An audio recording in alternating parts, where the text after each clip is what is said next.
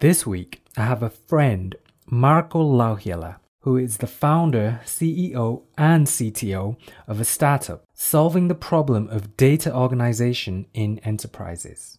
We discuss what it's like for him wearing multiple hats in the company, the importance of being able to understand data and understand data visually in order to put it into context, in business situations as well as personal situations. We also talk about running.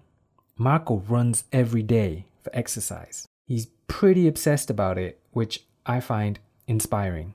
He talks about how building this habit has actually made him go out and look for more challenges. Like he actually goes out and looks for difficult things to do. This was a very interesting conversation for me. I hope you enjoy listening. Here's Marco.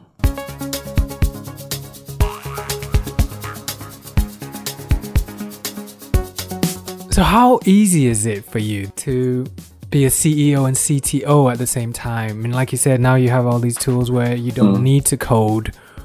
Yeah. Do you think that's the future moving forward, where it's smaller teams and exactly nobody's more committed than the founder? Yeah.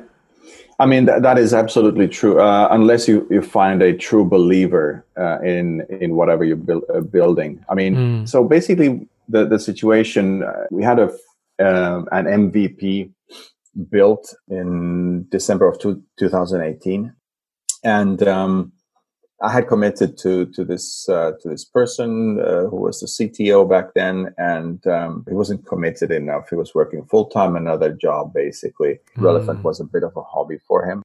A great guy, no bad feelings towards him. But the thing is about if somebody joins a company to become a co-founder, you have to commit. So essentially, we had lengthy discussions, and we ended up going our separate ways. It was better for him to concentrate on his day job and his family life, etc. And it was better for Relevant to seek a new way of doing things. And that's when I took the CTO role as well. And I've been playing around with. There are lots of no-code tools out there. So no-code tools. I've been using a no-code tool called Bubble for, I don't know, since 2014. I think finally they've cracked a few features that were crucial that we needed in Relevant to at least build a truly capable, viable product that we could actually go and sell to customers. So the very first Relevant demo I did on Bubble, and it was okay, but it was this was in 2017. So once we parted ways with our CTO, I had two choices basically: either shut down Relevant and say, "Well, I couldn't do it. I couldn't find the right people," but I was committed. So I took one last look at the Bubble platform. I took a look at what we wanted to do with Relevant. I stuck some plastic film all over my office here in Vanta, and drew a lot of notes and wrote down a few things. And what are the key features? What do I want to accomplish? And can I do this? Well, it took me about 2 weeks to complete the product, and I've been, of course, iterating ever since, and it's basically live right now. Wow! Where we couldn't code it with a team of coders in the traditional way. Wow. Okay. Let me talk about data. Like, why is it important for us today, enterprises, to have simplified data or to be able to visualize it clearly and simply? Why is that important? And why is that necessary? So the problem with different organizations is that data is not connected. That's the first problem. So it's not only about that we're visualizing data, but it's connecting all the data they may have. So it's not segregated in different silos or disparate systems. So the solution to these kind of things is not to have more data scientists or specialists that can find this data, but rather making it easier for the average employee in an organization to be able to access information easier. Yeah. And we're monkeys, we're apes, we're visual animals. So that's the approach rather than text-based. Yes, we love text and we provide text in our solution as well, but visual is what we can process faster than text. It's a primary sense. I mean, we process images many times quicker than reading a bunch of text. So when we provide an image or a visual component that shows the user, the employee, something, they will be able to process that quicker than with a keyword search result or a long search result, such as in a Google type of text result. So we're saving time, essentially. Yeah. And helping people make decisions quicker. And do you ever think about how that is essential in the workplace and in personal life? Like how difficult it is for us to make decisions and to, just to clear data in our personal lives. Do you think about that? Obviously, yes. And actually, as I've been building the application here, I've been focused a lot on what different organizations will want in managing, for example, tasks or projects or asset management or knowledge management, but also looking at this from a personal perspective. So how would I use, or could I use, Relevant to manage my personal life better? And the answer is actually yes. And the more I've been looking at this, the more I want to use it for my personal use, because I will be able to create these connections between data and then find that data much easier. And not just the data, but also see that, actually I was working on this thing with this customer back then, and then I can go and explore it in more detail. Yeah. But definitely it is highly valuable to work to approach the problem from the perspective that we're doing right now. Yeah, and also both in business and personal. Sorry. And even if you don't use the actual tool, you could take some of the philosophies away from it, right? Just in terms of understanding how there's different pieces of information that need to be connected and how important it is to connect information. Yeah, but the thing is that there isn't a solution out there that could help you do that. The closest thing we can think about are mind maps, where you can create a starting point and then you can balloon these nodes to create a map of something. Yes. But even mind maps don't show you the relationship between things. They're just, and besides, they're just static things that don't evolve and are connected to actual data in the background. But there aren't any tools where you could say that, hey, this document is connected to this customer, or let's talk about personal life. This document that I created is linked to this blog post, for example, that or this article that I saw. Yeah. And this path is just not available for anybody to. There are no tools for this. Yeah, but even without the tools, like if we can just talk a little bit about the need and the importance, because I see, I wonder if this is a common thing, but if it's really important for me, I'm sure it's important for somebody else.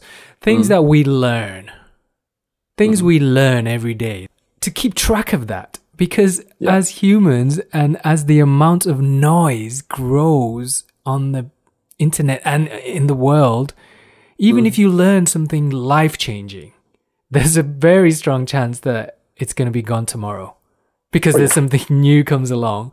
And then if you fail to connect what you learned today with what the amazing life-changing thing you learned yesterday, then you're just a goldfish, right? You just absolutely. It's gone. And that the way data is siloed in different folders today is not how our brains work. So our brains work in this radiant model where things are connected to one another. Yes.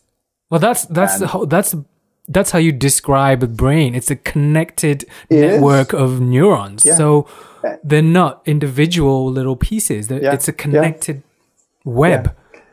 And if we think about how, if you take your laptop or your computer right now, they're just, things are in folders and not connected to one another. And that's or look at your web browser and you look at bookmarks, for example, they're all in different folders. But it takes me forever to find something. Yes. Oh my God, Marco, let me tell you what I did as a New Year. I did it kind of as a New Year thing, but I did it like a few weeks before New Year. I don't know how often people do this, but you know, like when you have Chrome open, for example, and you have 20 tabs open, and sometimes you accidentally close the whole thing, and then you think, oh my God, all those tabs are gone. But then a few seconds later, you feel kind of free. Like, okay, I don't know what I just closed, but before you accidentally closed it, it's all there. Like, I can't close this. I need all this. But then you accidentally close it and it's like, oh, fine. I didn't, my life didn't end. Okay. Yeah, so absolutely. So I wanted to take that to the next level. So what I did a few weeks ago, and I'd been thinking about it for a long time, and finally I did it. I just wiped my computer. Oh, wow. I wiped it just like you said, I was really sick of folders and not being able to find anything and just things that are just a mess everywhere. So what I did was I plugged in an external hard drive and I took off a bunch of things that first came into my head, like immediately, these are things that I need. And that turned out to be quite a small folder. I put all of that into one small external hard drive. So all the things that I need now. And I did this for a few days. So I thought about it for a few days. Okay, this is all I need. And there was a tiny, it was very tiny folder. And then once I had that saved, I zapped the machine and it feels so good. It's completely empty now. There's nothing on there. And then I've copied that little folder back on. And of course, I noticed some things now that I wish I saved.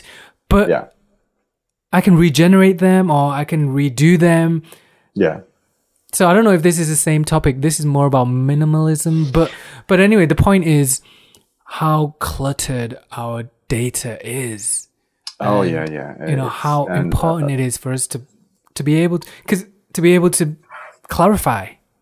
Yeah, absolutely. Yeah. And that's kind of how I started with the new relevant version, was that it was getting very cluttered and I had to start from scratch. I had a very working demo already, but I just needed to start from scratch. And that's sometimes a better way of doing things.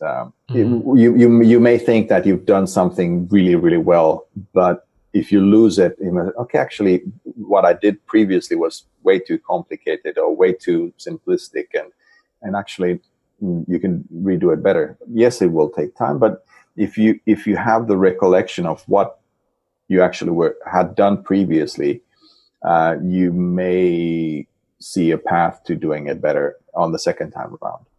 But yeah, it is about minimalism a little bit. But I'm very, very scared of wiping my hard drive. I back up my stuff very often. I'm a mess with this stuff, and that's one of the things that I'd like to change is to implement our interconnection of data to my personal computer and see what happens. See how I can find information easier and being able to get rid of stuff if it's not connected to anything. And getting rid of stuff is such a huge thing for me right now. Yeah, it's 2020, so if that's that's my thing. I want to get rid of stuff.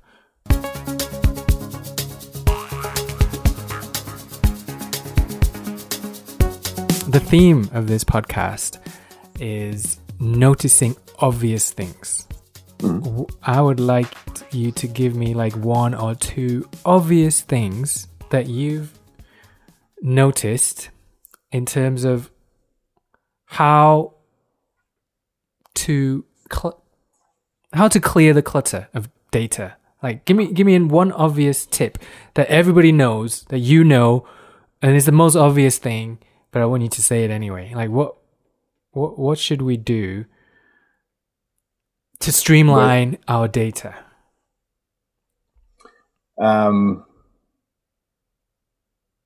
So I would say that finding the multiple instances of the same data, that's one thing. I know personally that I have multiple instances of the same photograph on my computer. Finding those and saying, okay, do I actually need 10 copies of this same photograph? It's labeled _2, 3, 4, 5, 6. Do I actually need all of these? Okay. Well, then let me take it a step further then, a step earlier maybe. How do we stop ourselves? How do we condition our minds so that we don't do that in the first place? Like, what's causing people to do that in the first place? We are kind of hunter-gatherers, so we kind of gather information as well. Yeah. So we're hoarders. We are hoarders by nature. We don't want to. We're survivalists in a way that we want to keep what we have. I think one of the best examples that comes to mind is at least it was Casey Neistat when he had. If you've seen the tours of his old office in New York, where he had kept every single image that he had and every single video that he had ever recorded. Every single camera that he has ever used, every single thing so he had every single camera that he had ever used in the past 20 years. He still had it in the office and labeled. So it's kind of, because we're flawed in many, many ways, and also our memories are very flawed. I think we want to keep a box of our memories in our computers or in wherever they are, that we don't forget. And because we're hoarders and hunter-gatherers by nature, that is just a very easy link to make, that we don't forget about that thing that we just learned, because we are flawed. We won't remember. And like you said previously about lessons learned, we may forget very easily the lessons that we just learned. So if we keep those things in a box, in a folder, on a shelf, then we think it's going to be there.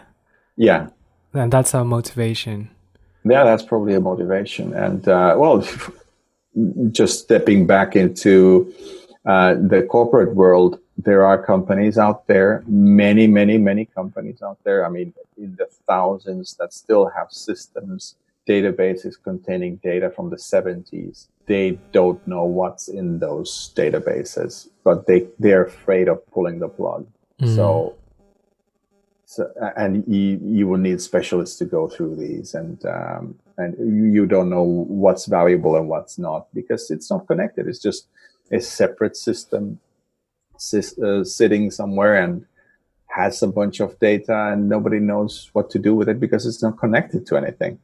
It's just a box that you find in a cellar that it may be important, but we're scared of throwing away because it may be important and may have some important lessons or memories that we will need in the future. So that's something that I think we're just wired to do.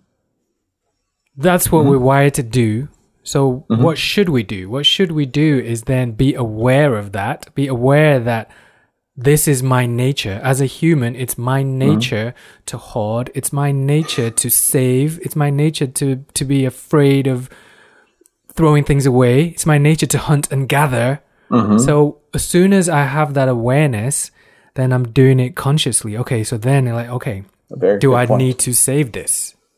Because it's about keeping keeping that in your conscience. It says, okay, now do I need to save this? So you're doing it with awareness instead of just doing it on autopilot, like save. So now you're checking how important is this? Yeah. Am I doing this because of my nature, or am I doing this because it's important? Yeah, exactly.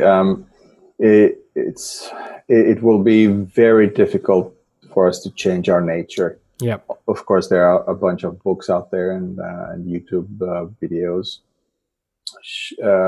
trying to teach people minimalism and how to get rid of the excess that they're carrying around.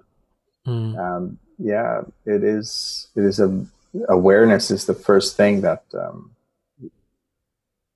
we need to be aware of what we're doing. Do we actually need something, whether it's data or objects or whatever it is? That's the very first step. Yep, I love it. So, all right, let's change the subject now to your other passion in life. All right. Because I know last year you had the goal of running how many kilometers? I intended to run 1,000 kilometers last year. Okay, well, give me the big reveal now. What did you end up doing? 1,140. Whoa! Congratulations. Thank you. That's huge. It's huge, but it's also kind of meh. Come on, you smashed your goal. I know, and that's the big thing is that you have to have a crazy goal. And let me say, nobody believed that I was going to run 1,000 kilometers. Because I started from scratch. 2 years before, I was running about 30 kilometers per year. Okay. I was not a runner. I hated it all my life. It's boring. It's monotonous. It's just not for me. Yeah. But, things change and you have to change. But wait, how did it change? If it was really boring, monotonous, not for you, what turned you onto it? Do things that are uncomfortable. So I was thinking, I turned 45 2 years ago almost, and as it was now or never. Okay. And what I wanted to do was just to get kind of in a better shape. I didn't have a focus on what I wanted to do. So I started in August 2018. And by December 2018, I was not running as much as I could. So in December of 2018, I put myself put this goal forward of running 1,000 kilometers. Excellent. So I didn't essentially start with a clear goal. And that's the problem. If you don't have a goal, just wander around and do something aimlessly, and you lose motivation, and you lose focus, and lose commitment, and then you quit. Yeah. So I had this crazy goal of running 1,000 kilometers, and nobody believed that I could do it. I kind of felt that I could do it. I did the math, and I said, yeah, why not? It's possible. If I stay healthy, and I didn't stay healthy all the way through. That kind of actually was just 9 kilometers before I could reach my goal that I had a big flu, and I thought, man, this is not going to end well. And then I hurt my foot. So that was, it was a crazy thing. But I completely. Your final total would have been higher if you didn't hurt your foot. Is that what you're saying? I essentially missed about 2 months of running due to injuries and having a cold a couple of times. And still you did 1,100. Amazing. Yeah. So let me ask, did you run every day, or was it every week or every few days? And how many kilometers did you average per run? 6.5 kilometers per run, which is crazy considering Which is like every other day. Yeah, I was running every other day. 171 runs over the 2019, and that's every other day. Wow. Almost, yeah. And the body does get used to it, but you cannot forget stretching. That's the one thing that I learned, and I hurt my back because I didn't stretch, didn't take care of my body, and that cost me almost a month of downtime. Okay, so would that be your quick obvious tip for running, stretching, or do you have give me a quick obvious tip for... Start slow. Okay. Start slow. Everybody's going to overtake you. Don't compare yourself to anybody. Go your own pace, but go. No matter what the weather. I know you've been amazed at me going out there in this drizzle, rain, +1 temperatures, dark and gloomy and miserable out there. But it changes. Your mind changes, and that's the kind of thing that I learned, is that through going through this uncomfortable thing, your mind does change, and you don't see the darkness and the gloomy as you used to before you started running. Before I started running, I was hell no, I'm never going to run in the wintertime. Never, ever. Especially given where you live. we live in Finland. Exactly. So hell no, I'm not going to do this. But your mind changes. It becomes comfortable with the uncomfortable. Excellent. And I'm actually at the point where I was just thinking about this morning, that what would make me more uncomfortable. I'm actually starting to embrace the uncomfortable. Wow. And that's one of those weird things that has happened to me over That's the past. the only way we grow. You cannot grow with comfort. Listen, we're not young anymore. So I hate it when I'm looking at expected running times per kilometer at different age groups. Oh, okay. And it's painful to look at the expectations. What is it? Over 40. What's the expectation? Let's say we're not expected to do what we do, not even close. One thing that I wanted to do with this running was not only to grow personally, but also to help other people and see that, hey, that guy, really, that guy, he run 1,000 kilometers. He run what? So to kind of inspire other people that are not doing what they could be doing. That if I can inspire one person, that's fantastic. Oh, you've definitely inspired one person, because I'm very inspired. So, and I'm sure you've inspired many more. Hopefully, yeah, and So that's now. You asked previously, did I run every day? I'm actually running every day now. Yeah. So, that's my next question now. So, what is your goal for 2020? I've never run a marathon, so I'll run a marathon this year. Wow. I signed up for my first 10K race in Helsinki in April. Wow. And let's see what else. I'm actually not going to run that many more kilometers per year, but I came up with this thing that as I'm looking for funding for my company, I want to be really uncomfortable. And I put these two things together. So I decided I'm going to run every day until I get funding for my company. Okay, excellent. Rain or shine, I'll be out there. I don't know if and when we get funding for the company, will I stop running every day? Or will I just keep it as a challenge? That's a great point. So if I run every day for 366 days, because it's a leap year, then that will be a completely ludicrous number that I will get this year. And I'm not even prepared to mentally to say that those numbers out loud, because that would be just crazy. And of course, there will be injury time and probably get a cold or two and some travel and some stuff that will maybe stop me from running every day. But that's until I achieve this ludicrous thing that I need funding for my company to move forward. I'll run every day. Yep. And you just did. You just said it out loud. So yeah, it's there. Awesome. Yes. So rain or shine. Ton, when are we going to go for a run? Okay. I'll join you. I'll teach you. I'll join you for one day. But sure, and I can run to your house and pick you up if you promise to run slow. Yes, of course. Cool. Of course, that's the point. Start slow, and that's my problem with trying to run previously is that I had this crazy thing that I wanted to compare myself to a younger me and to other people.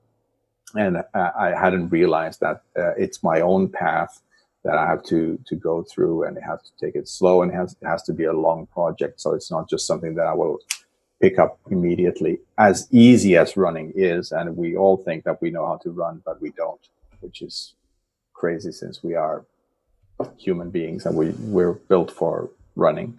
Okay. But we forgot along the way. What have we forgotten? Tell me one thing that you learned about running that, say, I wouldn't know because I never run. That we're capable of more than we think that we can do. So I think we very easily quit. I'll just take the bus. I'll walk the rest of the way. We forgot how it is to chase a wild boar in a forest or run away from predators. And well, there's this there's this belief that once you hit your limit, you have like another 50% to go. Well, David Goggins says that we only give 40%, so there's still 60% left. Yeah, there's a whole bunch of, there's a whole bunch left in our. Oh yeah, absolutely. Tank. And we're so easy. I can't anymore. I'm so tired, and it's just not true. Whether that's running or building a startup or building a business or doing something in your life, it's just not true. We can do so much more, but we're so comfortable. We're not used to doing difficult things. Yeah, absolutely. And this is the uncomfortable part. We're not used to being uncomfortable. We have all these comforts around us, and we so easily say, I'll watch Netflix instead of doing A, B, C, D, E. And I can do that tomorrow, and then tomorrow becomes a week and a month, a year, etc. So yeah, and it's completely understandable because throughout our history and evolution, what we try to do is we try to build easier lives for ourselves. Like what you're doing with your company, you're trying to ease, right? You're trying to ease data connection and data communication and data science and data organization. You're trying to make it easier. That's what we try to do. So then absolutely, we made life easy for ourselves. And even our ancestors have. And even the tools that I'm using right now, the no-code tools, are making it easier for everybody. For everybody to do something. And it is absolutely right. We're trying to make our lives easier in many, many ways. Which is fine. We're supposed to be trying to make our lives easier. But then we have to remember that we shouldn't lose our ability to do difficult things. Yeah. We want to have easy as an option, but to be able to do difficult things should be a skill that we don't lose. Yes. And that's one of the things that I learned from all of this running is that it is difficult, and even this easy thing of running that we should all be able to do, it is difficult to do consistently, and looking at the weather and all the variables, and it becomes difficult. And equally, building a company, that's a very, very difficult task to do. So and well, anything worthwhile is not going to be easy, and that's the definition of worthwhile. Yeah, you won't feel like you've achieved anything, but some people are okay with that. I'm not. Good. Right, I think that's our time. Thank you so much, Marco. It's always a pleasure Tom. Speaking to you. Thank you. You too. And please come back again. Will do. And I will pick you up one of these days for that run. Yeah, maybe a sunnier, warmer day for me. No, it's better to start when it's uncomfortable. Yeah, you're right. Then it only gets better. Then it only gets better. You're right. I'm going to start mentally preparing myself for that. Yeah, and embracing it. It's horrible weather outside. I love it. That's why I'll do it. Yes, exactly. And that's exactly the reason to do it because nobody else is doing it, and because it's difficult, and that's why we have to do it.